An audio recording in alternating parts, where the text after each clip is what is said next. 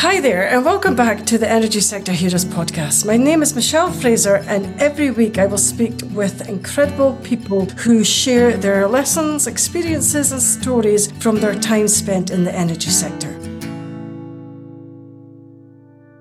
Hi there, and welcome back again to this week's episode. If you're new to the show, then please take a second to subscribe and even consider sharing the show with just one other person.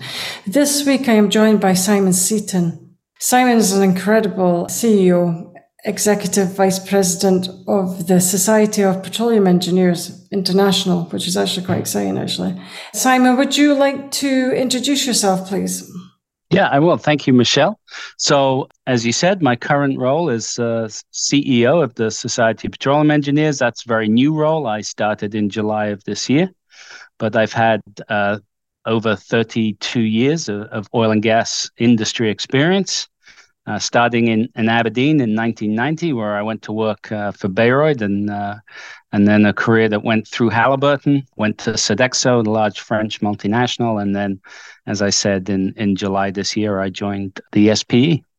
Okay, so you've had an amazing career because you've gone from Halliburton to Sodexo and then to your current role at the Society of Petroleum Engineers. It's quite a diverse career that you've had. Yeah, and I think that's been by choice for me. I worked 22 years for Halliburton. I enjoyed that company. I had a great time. I learned so much, and they gave me some incredible opportunities.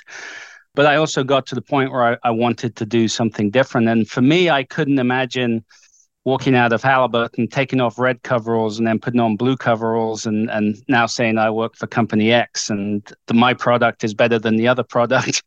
So to me, it was like I wanted to do something different.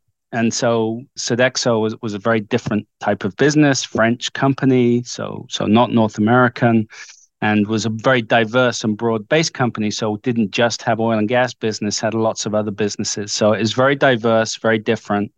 And obviously going from senior director of deep water at Halliburton to running food and camp facility operations at Sodexo was very different. And so I like that. And then after that opportunity to come and work for the Society of Petroleum Engineers, a non-profit organization, a membership society, not a publicly traded company, again, was a very challenging and diverse move. And I liked to do that. I like to put myself in those different environments. Okay, so the same industry, but lots of different types of roles. Okay, so what made you go from maybe a corporate type of role into like a non-profit? I think the different set of challenges, the fact that it's not about how much profit we generate for shareholders, it's about making the members of the society happy and excited about the role that we're playing. There's obviously a big dynamic shift in our industry right now as we talk about the energy transition and the role that oil and gas will play in that going forward. And I thought to be at the center of that and to be at the center of those discussions and represent 100,000 members was a great opportunity.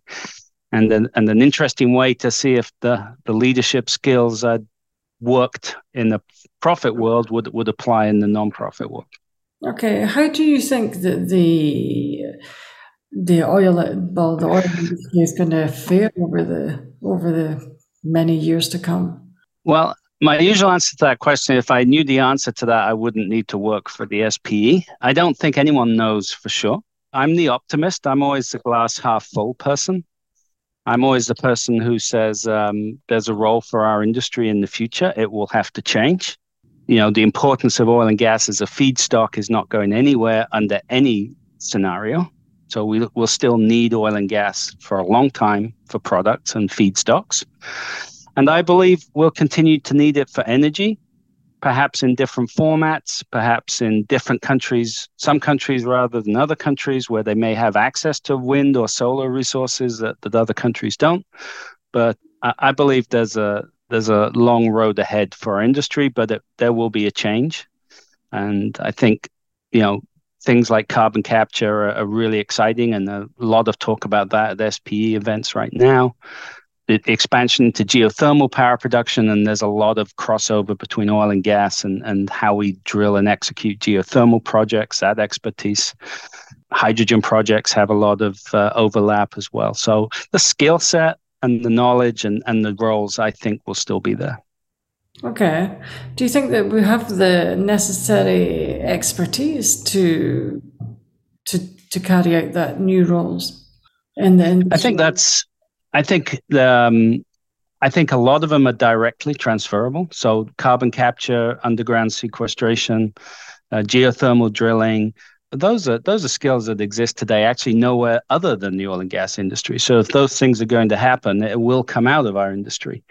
Other things, maybe we will have to be open to new ideas and new training. But that's one of the things our members are telling us, and they're asking for us at our events to talk about what are the skill sets needed, what are the opportunities that will come as this unfolds. But the challenge is, of course, no one's exactly sure how and when it will unfold. Okay, excellent. So I was going to go back and discuss yourself. So how did you actually get started in the oil and gas industry then?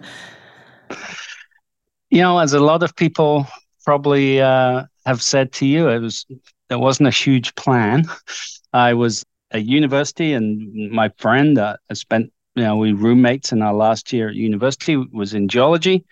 He got a job as a mudlogger.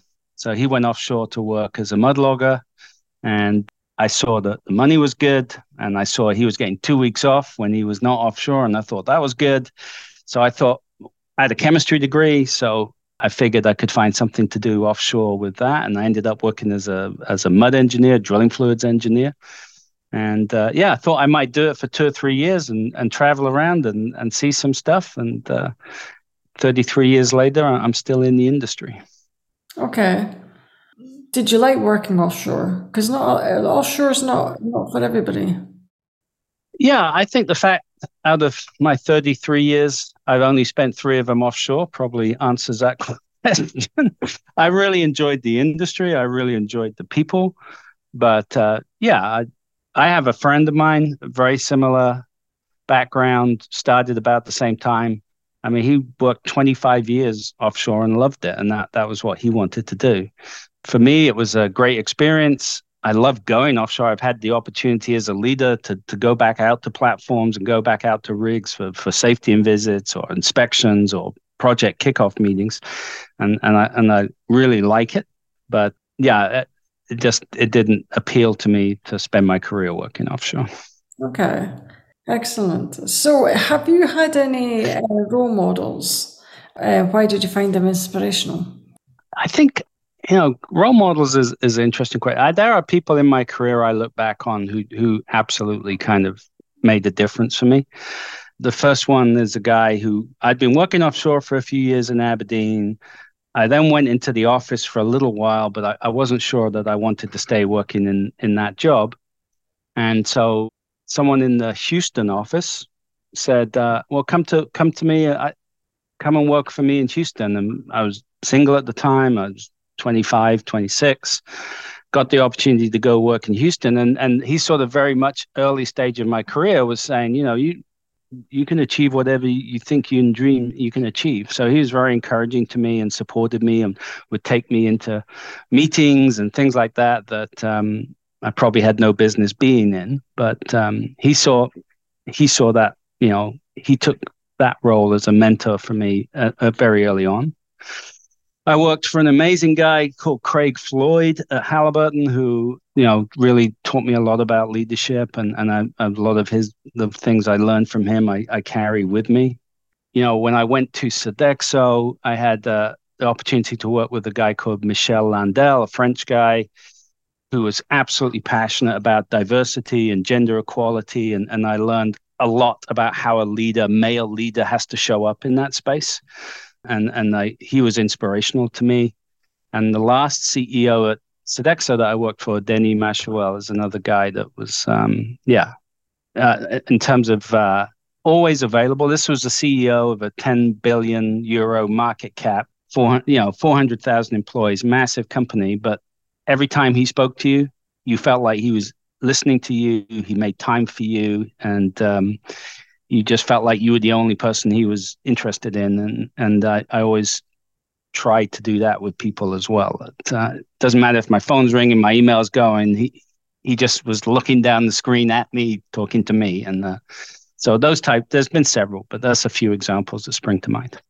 Okay, so what is the most important thing that any of these excellent gentlemen have taught you? Look, I have too many for just one to boil it down to one. I do believe, I'd said right at the beginning, I'm an optimist. I think someone very early on told me things are never as bad and never as good as you think they are. So when everyone's telling you everything's perfect, don't believe that.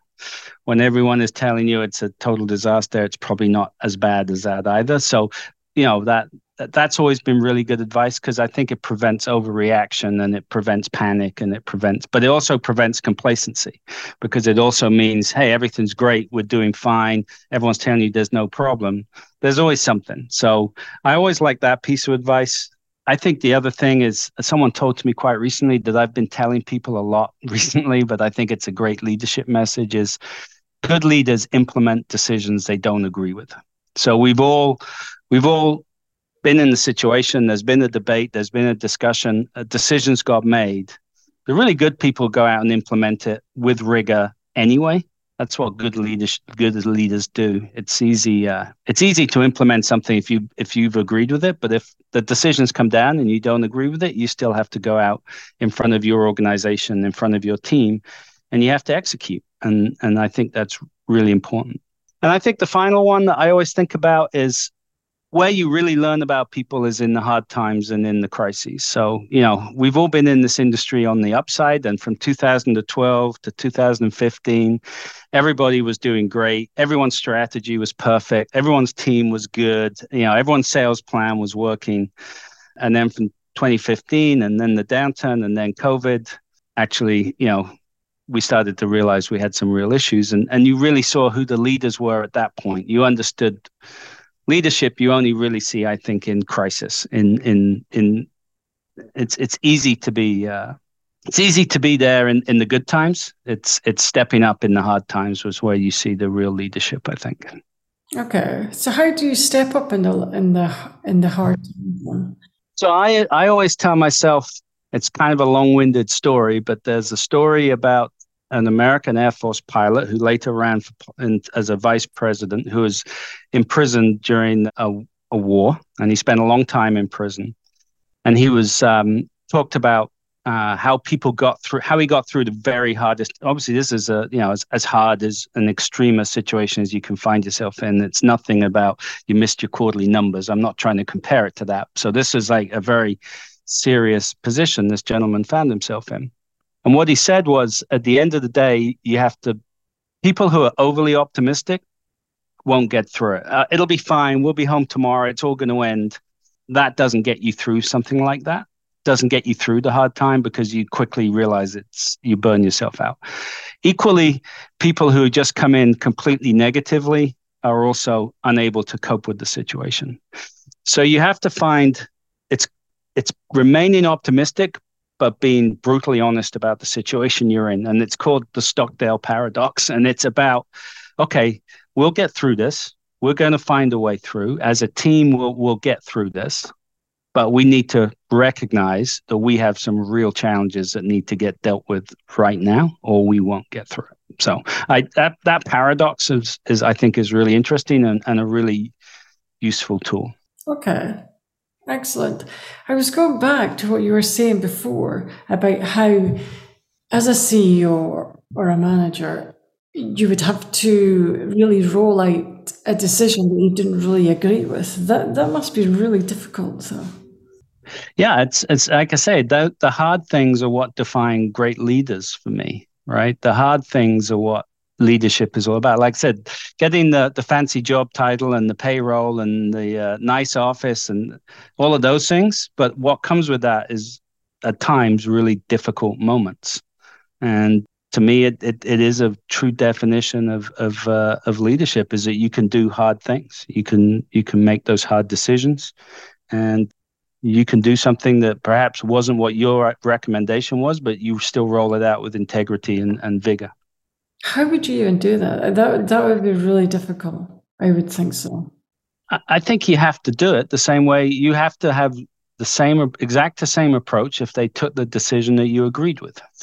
So it should be invisible to your team whether you agree with it or not, because if you agreed with the decision and you agreed with the action and you agreed with what you were being asked to do, you would go at it in a certain way. And the trick is to make it indistinguishable to your team if it's not that case. I mean, we've all seen we know what happens. Initiatives fail not because they're bad initiatives, but because middle managers and lower level don't see value in them, don't believe that they're going to contribute, and so they don't execute them and they don't see any consequences for that. Is why that tends to happen. Okay, excellent. What is the most challenging thing about your current role?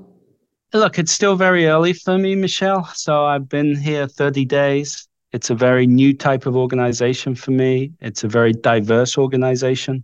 And I've given myself 90 days to travel around, to meet membership sections, to go to some of our key events like Offshore Europe, to work with the board, who are all volunteers. They're all members who have volunteered and given, the time and energy to join the board.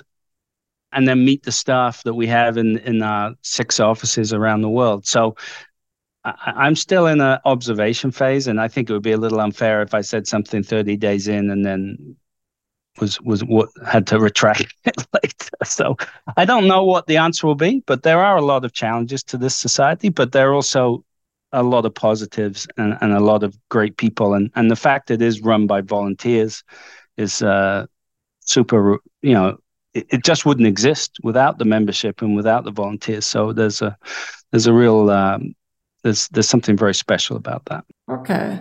So do you think there will be any challenges that you would have to face? Yeah, there will be. And I think anytime you have a large group of people, you're obviously trying to make decisions and find solutions that as many people as possible within that group will agree with. But I think even in our industry, there's clearly a wide range of opinion on what the energy transition means and what we as an industry should be doing. And so, I think the biggest challenge may be, finding ways forward that the very wide range of opinions held within our organization are all satisfied. Okay.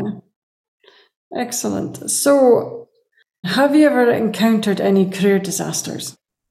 I was thinking about that earlier because I know you asked that question. I wouldn't classify any of them as disasters because obviously I'm still here and things have gone well and I've been able to keep going. So, there isn't one thing I look back on and say, well, that was a disaster. There was definitely mistakes that I've made.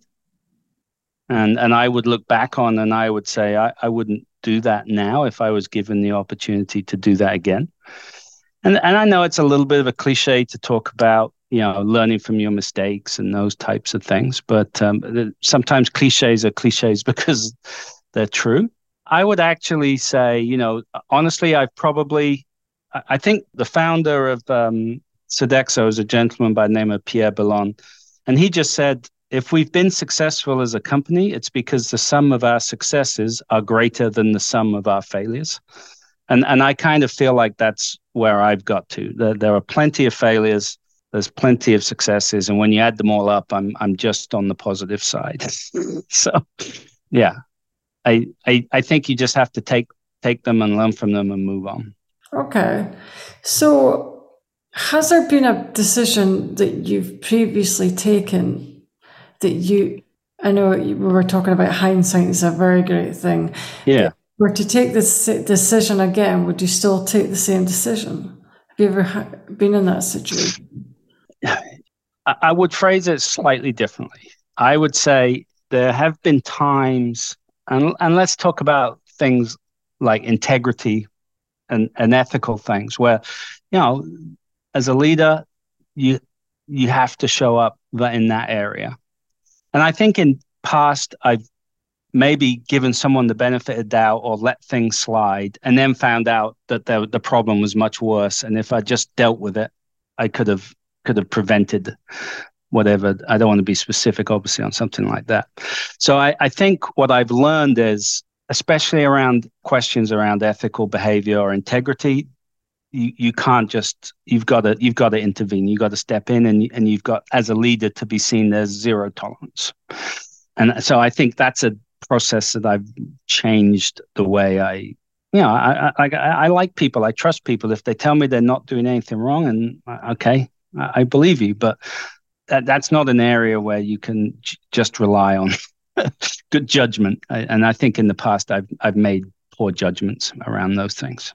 But do you not think that you really have to trust the team that you're working with? Yeah, absolutely.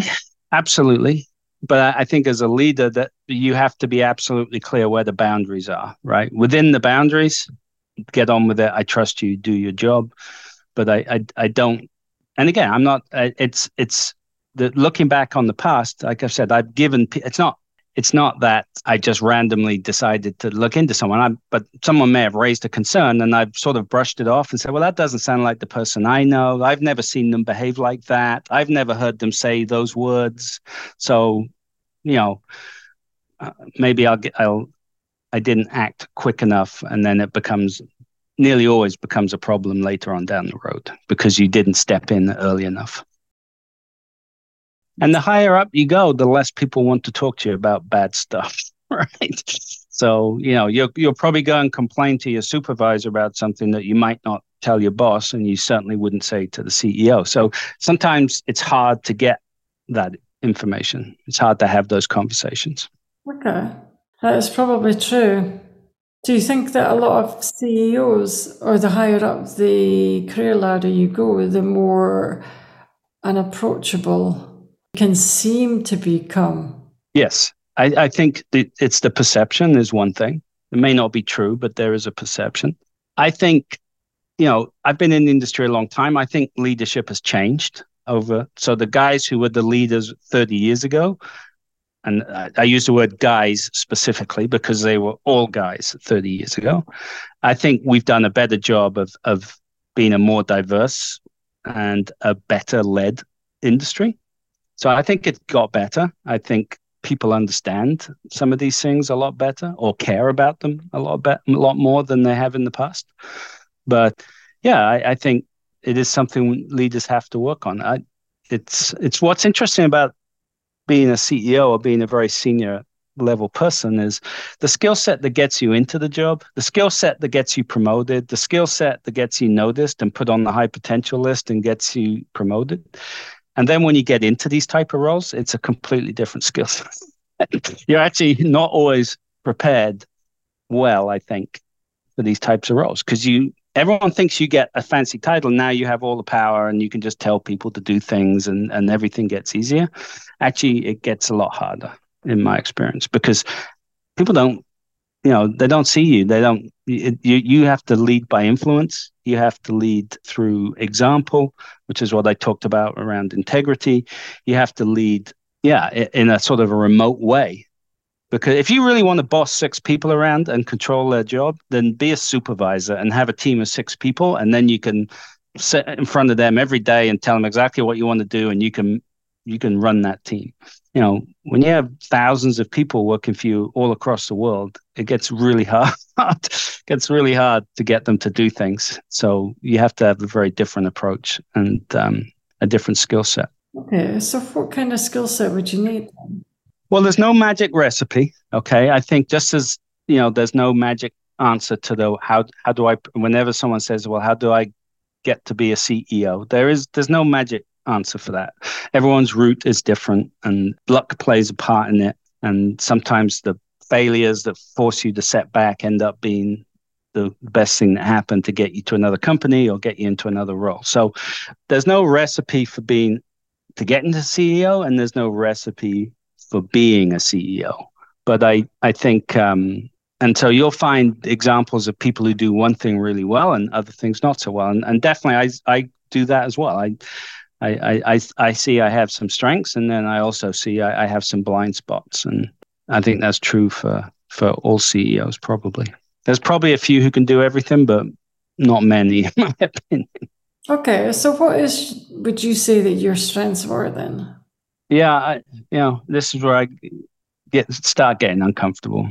I think I think I'm empathetic. I think I try to be try to use more the emotional my EQ rather than my IQ, right? I'm not the smartest guy in the room, but I'm pretty good at picking up when people are unhappy, when people are not satisfied, when something unsaid is not being said in the room.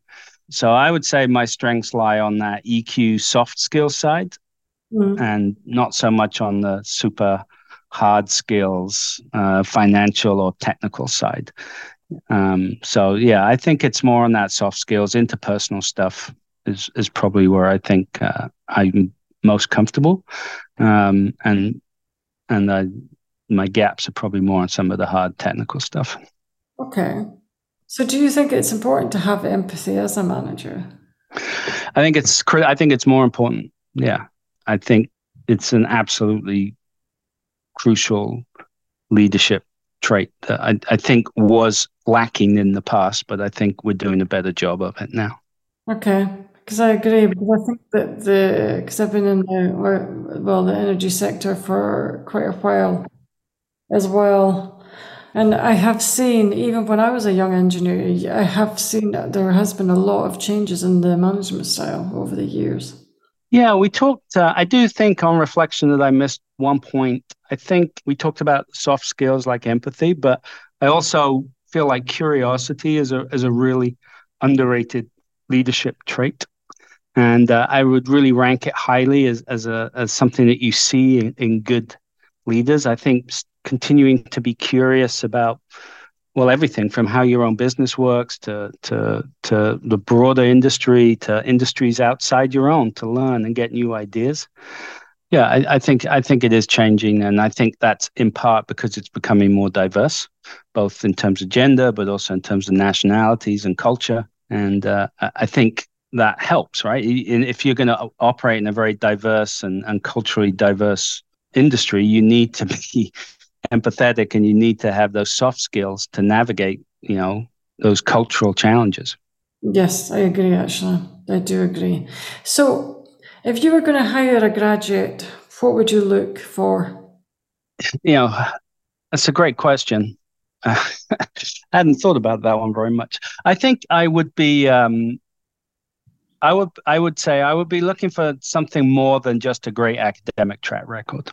I would be looking for, show me where you've done things, where you've exhibited leadership skills, whether it's you've been in the student chapter of SPE, or you've been in a sports society, or you've been in another type of charity or nonprofit thing. I would say, show me where you've had leadership experience, because I hire graduates for the job they're coming in to do. Sure, you're a technical person, I need an engineer, but I'm also hiring people who I think can improve my organization. And looking forward, as I've said, those technical skills will only take you so far. Those technical skills will take you to the point where you now need to learn some of these other things. So I would look for leadership things. I would look for volunteerism things. I would look for people who see more than just their own, who have something about that. There's a bigger world that we live in. There's a bigger picture. So volunteerism, I think, would be interesting. And then I would look for what have you traveled? I think it's really important in this industry that you recognize you're going to be working in a very diverse and changing culture. So, have you traveled? Have you moved around? Have you spent vacations in other countries? Do you speak another language? That one of the most common questions is, what would do you regret one thing? And I really still feel like an idiot that I can't speak another language. And then I'll go into a room with Dutch people and Norwegian people, and they speak 2 languages, 3 languages. So, and I think those types of skills I would look for, other than just the technical skill. Do you think having traveled or even having worked abroad helps your career? Well, yes, obviously for me, I think it helped me. This is the problem, though, of saying that my recipe, what worked for me won't necessarily work for someone else. For me, There was no question. The fact that I moved to the US and got involved at the corporate level of Halliburton very early in my career, so I knew a lot of people and had a great network. The fact I was willing to go and live in Nigeria for 3 years and took my family there and we lived there. I had a whole different range of operational experiences, that I would never have got if I'd stayed working on the Gulf Coast or gone back to Aberdeen. We then went and spent time in the Middle East and got exposed to that culture, which is hugely important now for the SPE. Our largest sections in Saudi Arabia or one of our largest. So, we have so having lived in the Middle East and been exposed to that culture, I think is really helpful. So for me personally, it's been absolutely, I'd say, a key to my career. What country that you've worked in has been your most favorite? There must be loads. There's loads, and I'll have very fond memories of Aberdeen. And that was because at that time, there's all the other things that are going on. There's the job, but there's also your personal life and your family and all of those things. So having been in the US for a long time, when we came back to Aberdeen, my daughter was young. We were near my parents, who had been away for a long time, so we saw a lot of my parents, and they both got sick and passed a few years later. So if we hadn't have had that experience, it would have been very different. So my wife and I both always look back very fondly at our time in Aberdeen, for sure. But we've loved everywhere we've been, and I think we've had great experiences and made great friends, and there isn't one that I wouldn't go back to, quite honestly. Okay. Excellent. So what keeps you motivated when times get tough? I think it's a couple of things. I think in a leadership role, it's there for the team. They see me come in and I'm down, and if I'm not showing that I'm excited about what we're doing, if I'm not showing that I think we're going in the right direction, if I don't feel that I can do that, then I'm not helping my team. I'm not leading my team. So, if I feel like it's really important that as a leader, you show up, and it's sort of a self-fulfilling prophecy. It's sort of that circle. You have to believe in it, and you have to show other people you believe in it, and then you get that positive feedback that everyone is sort of buying into it, and you can feel that we're making progress, and that makes you want to do it more. And so, sort of not just one motivates me, or it's the other way around. But the idea of being excited about what I do makes me excited about what I do, if that makes sense. I'm obviously passionate about this industry. When I did leave Sodexo, I'd had that one foot in the facility space that they are in, and looked at some opportunities to kind of go back into the facility space. But I wanted to come back to this industry, and I wanted to be I wanted to be part of this whole transition and be part of what the next wave of energy looks like, to my very, very small degree. But I wanted to at least have a part to play in it. I was going to ask you a question about that, because Sodexo is so different. Well, I think it's such a big difference in companies between Halliburton, obviously the company that you're working in just now, the Society of Engineers. What did you learn from working in Sodexo that you could bring forward? Because they must have been totally different to the way that they operated it. Yeah. I think I really had to work on my soft skills. So it was easy in Halliburton to write someone a 2-line email, hey, get this done by Thursday, and hit send, and again, but in a French company, in a French culture, that was very rude. You would have to write a little paragraph and say, I hope things are going well, and I have a favor to ask of you, and would you be willing, to do this? So working in that different culture, I really needed to work on soft skills. It was extremely diverse. So it was gender balanced at the leadership team. It was gender balanced at the board level. My team that I led was gender balanced. So, honestly, I worked in Halliburton for 22 years. I never had a female boss, and I probably managed a handful of women in 22 years. So I got, opportunity to both have a female boss for a while, which was good for me, and also have the opportunity to manage more diverse teams and learn, what is acceptable and what's not acceptable, and fine tune that part as well.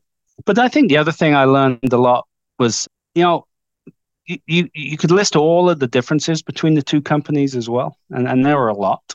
But there's also what you also learn are people.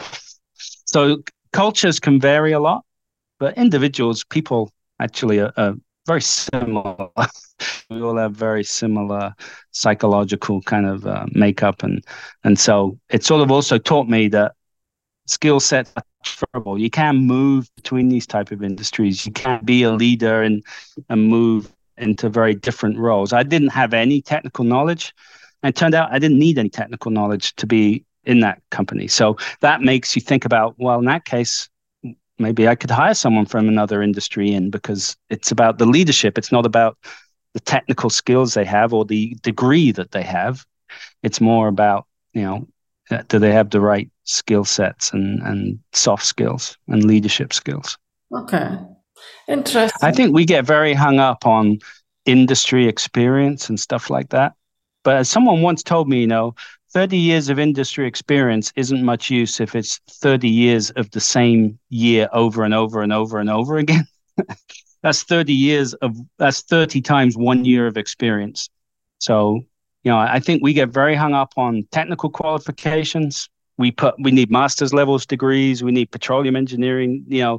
We set very high bars sometimes on certain roles that I don't know that actually that's helping you find the right people, because they're not technical roles, they're leadership roles. Okay.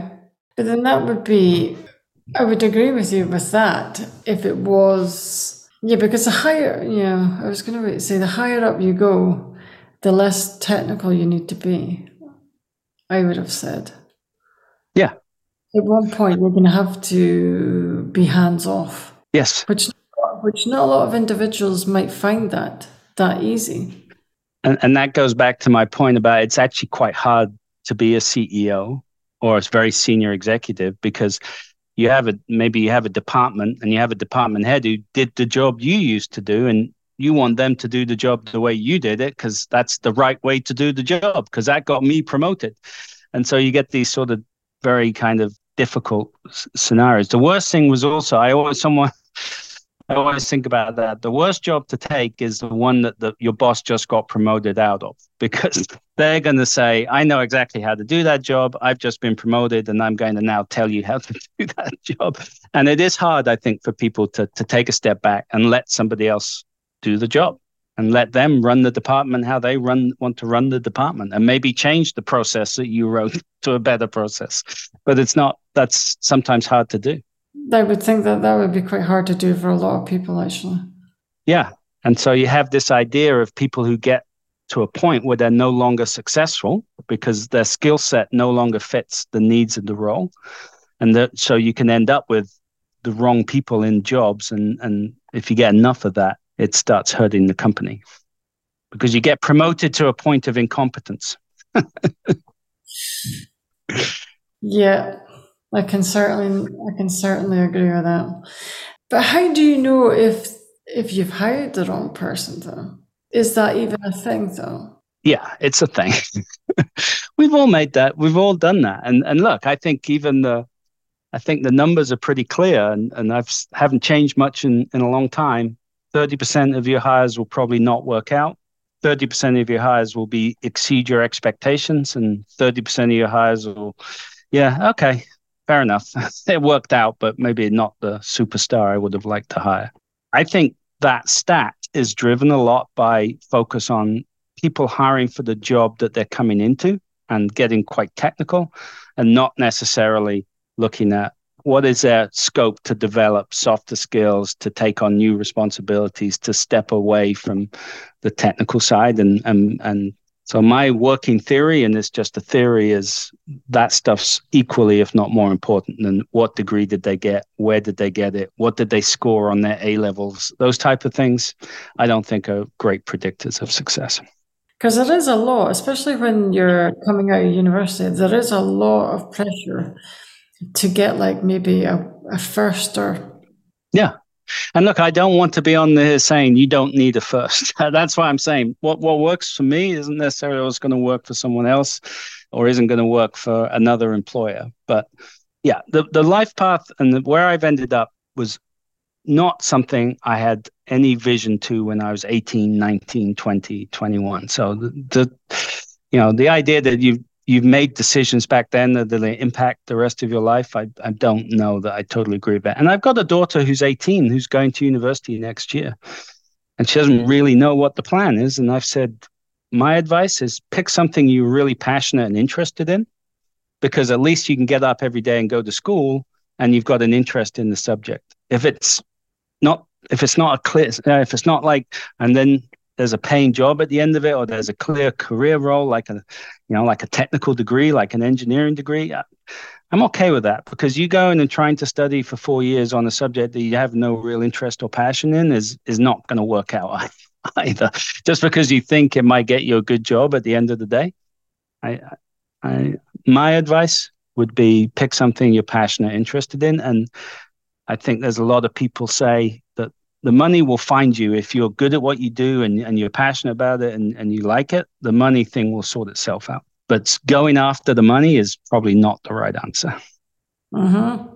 But that's for me. Someone else may feel very differently about what their son or daughter chooses to do at university. And I'm totally cool with that. Yeah, I agree. I do agree with that. So, did you always want to be a CEO? No. At some point, yes. And I think, as I said, when I first went to Halliburton, first went to work for Bayreuth in Houston, and the guy at the time, I didn't mention his name earlier, his name was Joe Taylor. The guy at that time was telling me, you could do this, you could be anything, you just need to decide and commit to it. And so he sort of planted the seed at that point. So I was 26, 27. Why not? Why couldn't you go to the top? Why couldn't you end up being the CEO of this company or that company? But it wasn't like an overnight thing. It wasn't a master plan. I guess I'm using my own example. I was doing things I liked. I enjoyed them. I was passionate about them. I had success, and that success presented more opportunities. Okay, sounds good. Is being a CEO everything that you thought it would be? I think what it is, I would describe it as overall, of course, yes. I sought this job out, and I wanted to be the CEO of the society, and I was excited about that. But I think what I've learned is a skill set that you require to be a good CEO is a capacity for disappointment, because you will be the one who has to deal with the big problems. You will be the one who gets the bad news about the contract that wasn't won, or the financial loss that wasn't expected, or the issue with your legal entity in the country that's made a huge error. And people everyone is capable of accepting good news. Hey, we won a contract, things are going well. That news sort of gets dissipated through the organization, and everyone's comfortable with that. Being a CEO, there are days where it feels like, a tough day, and it feels very lonely, because it feels like the problem has nowhere else to go. It's just on your desk, and now you have to deal with it. So there are definitely low points, and you need to be able to deal with that. Like I said, the capacity for disappointment, but the highs and the rewards offset that. So the net result is a positive one for me, but there are definitely hard days in the life of a senior executive or a CEO, for sure. I'm not going to ask any more questions. I think that was a really good ending. Okay. Right, okay, we're going to go again. That's all the questions I have today. I would like to thank Simon for your time. That brings us to the end of another episode. Thanks for listening, and see you next week. That brings us to the end of another episode. Thanks for listening. If you enjoyed the show, I'd like to gently encourage you to leave a 5-star rating wherever you listen to podcasts, and share the show with another person. You can also follow me on LinkedIn or via my website, www.michellefraserconsultancy.com. Thanks again for listening and see you next week.